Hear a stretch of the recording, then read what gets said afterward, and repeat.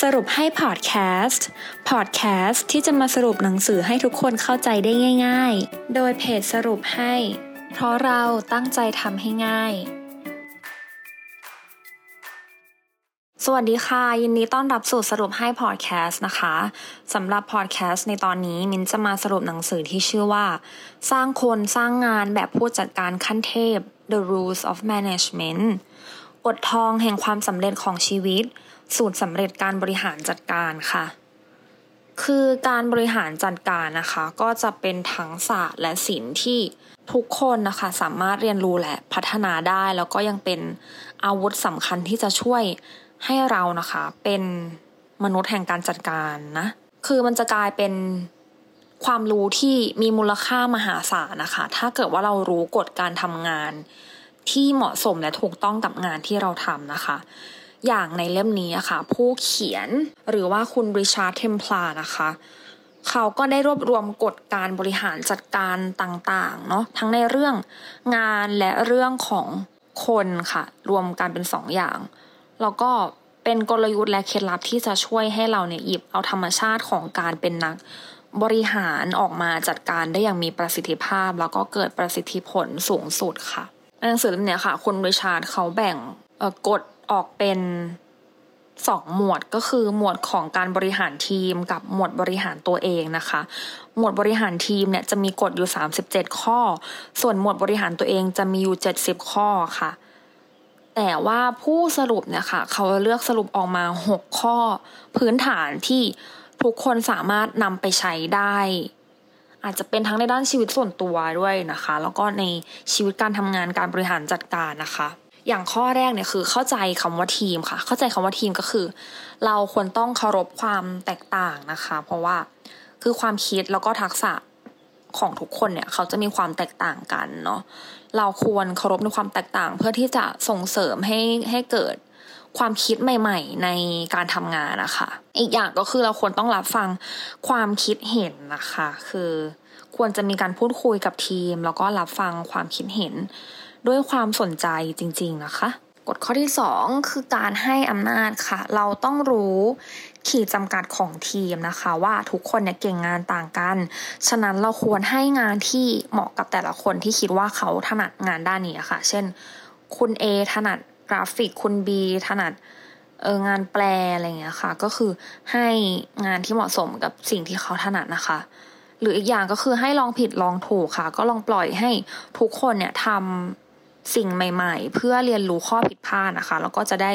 ไม่ทำผิดอีกซ้ำๆนะคะเราจะได้เหมือนเรียนรู้ไปจากประสบการณ์จริงอะค่ะกฎข้อที่3เสริมกำลังใจค่ะเสริมกำลังใจก็คือควรยืดอกรับคำตำหนินะคะก็คือสมมติว่ามีลูกค้าหรือว่ามีบอสของบอสตำหนิมาค่ะเราในฐานะผู้บริหารจัดการเนี่ยก็คือปกป้องลูกทีมไม่ให้เสียกำลังใจนะคะคือเมื่อเราทำพลาดเนี่ยจะไม่ใช้ลูกทีมเราเป็นแพ้รับบาปเนาะแต่ว่าเราจะปกป้องลูกทีมของเราก่อนแล้วเสร็จแล้วเราค่อยมาคุยกันในทีมว่าจริงๆแล้วปัญหาตรงนี้มันเกิดจากอะไรแล้วก็ช่วยกันหาทางในการแก้ไขนะคะถึงเราจะเป็นผู้จัดการแต่ว่าเราควรทำตัว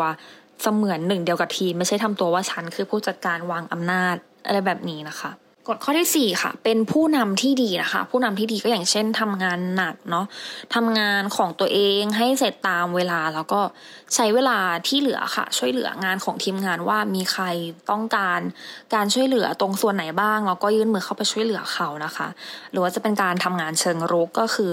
เวลาเนี่ยมีค่าค่ะเราต้องหาเวลาคิดวางแผนงานในอนาคตเสมอนะคะว่าเราจะทำงานยังไงสมมติว่ามันมีโปรเจกต์ชิ้นหนึ่งใหม่ค่ะเราก็ควรวางแผนไปเลยว่าเราจะทำงานยังไงสเต็ปยังไงบ้างในวันนี้อาทิตย์นี้อาทิตย์หน้าแบบนี้ค่ะกฎข้อที่5กล้าตัดสินใจนะคะกล้าตัดสินใจก็คือมักจะมีแผนเสมอเนาะมักมีแผนรองรับกับเหตุร้ายที่ทำให้งานไม่สำเร็จค่ะหรือว่าจะยึดมั่นหลักการเนาะทำงานถูกต้องตามหน้าที่อย่าทำเพื่อผลประโยชน์ส่วนตัวนะคะและอีกอย่างคือกล้าตัดสินใจว่าเราเนี่ยใช้ข้อมูลแล้วก็ความเห็นที่เชื่อถือได้เพื่อตัดสินใจไม่ต้องกลัวผิดนะคะกล้าไปเลยว่าเนี่ยจะทำโปรเจกต์เนี้ยจะใช้วิธีนี้ก็คือ ปึ้งตัดสินใจไปเลยอย่าแบบกล้าก็กลัวทำดีไหมไม่ทำดีไหมตัดสินใจก็ตัดสินใจไปเลยค่ะไม่ว่าผลจะออกมาเป็นยังไงสิ่งแรกที่เราจะได้คือเราได้เรียนรู้แล้วว่าถ้าเราตัดสินใจแบบนี้ผลมันจะออกมาเป็นแบบนี้ถ้าไม่เวิร์กเราก็เปลี่ยนวิธีใหม่แค่นั้นเองค่ะและกฎข้อสุดท้ายค่ะใส่ใจบริษัทและลูกค้านะคะคือเราต้องให้ลูกค้ามากกว่าที่คาดหวังเนาะคือเรามักจะต้องส่งงานที่ดีเสมอเพราะถ้าไม่มีลูกค้าเนี่ยก็ไม่มีงานค่ะคือยังไงก็ต้องให้ความสำคัญกับลูกค้าเป็นสิ่งสำคัญที่สุดเลยนะคะเขานำเงินมาให้เราเนาะก็อย่าลืมตรงนี้อีกอย่างก็คือเคารพบริษัทค่ะเราต้องพูดเรื่องดีต่อบริษัทอย่างเปิดเผยนะคะหมั่นหาเรื่องที่จะทำให้บริษัทเนี่ยดีขึ้นเสมอค่ะถ้าบริษัทเติบโตเราก็จะเติบโตไปด้วยเนาะก็จบไปแล้วนะคะสำหรับสร้างคนสร้างงานแบบผู้จัดการขั้นเทพนะคะจริงๆมันมีอีกกฎอีกมากมายนะคะที่ทุกคนสามารถไปอ่านในหนังสือเล่มนี้ได้เนาะแต่ว่าไอ้6กฎที่ผู้สรุปเขาเลือกมาสรุปจากหนังสือเล่มนี้ค่ะมินคิดว่ามันก็นำไปใช้ทั้งในเรื่องของชีวิตส่วนตัวก็ได้แล้วก็เรื่องของการทำงานบริหารจัดการได้นะคะก็ลองหยิบกฎเหล่านี้ไปใช้ในการบริหารจัดการดูนะคะ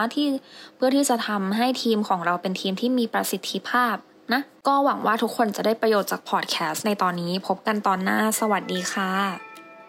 ติดตามสรุปให้ได้ที่ Facebook, YouTube และ Blogdit ค่ะเพราะเราตั้งใจทำให้ง่าย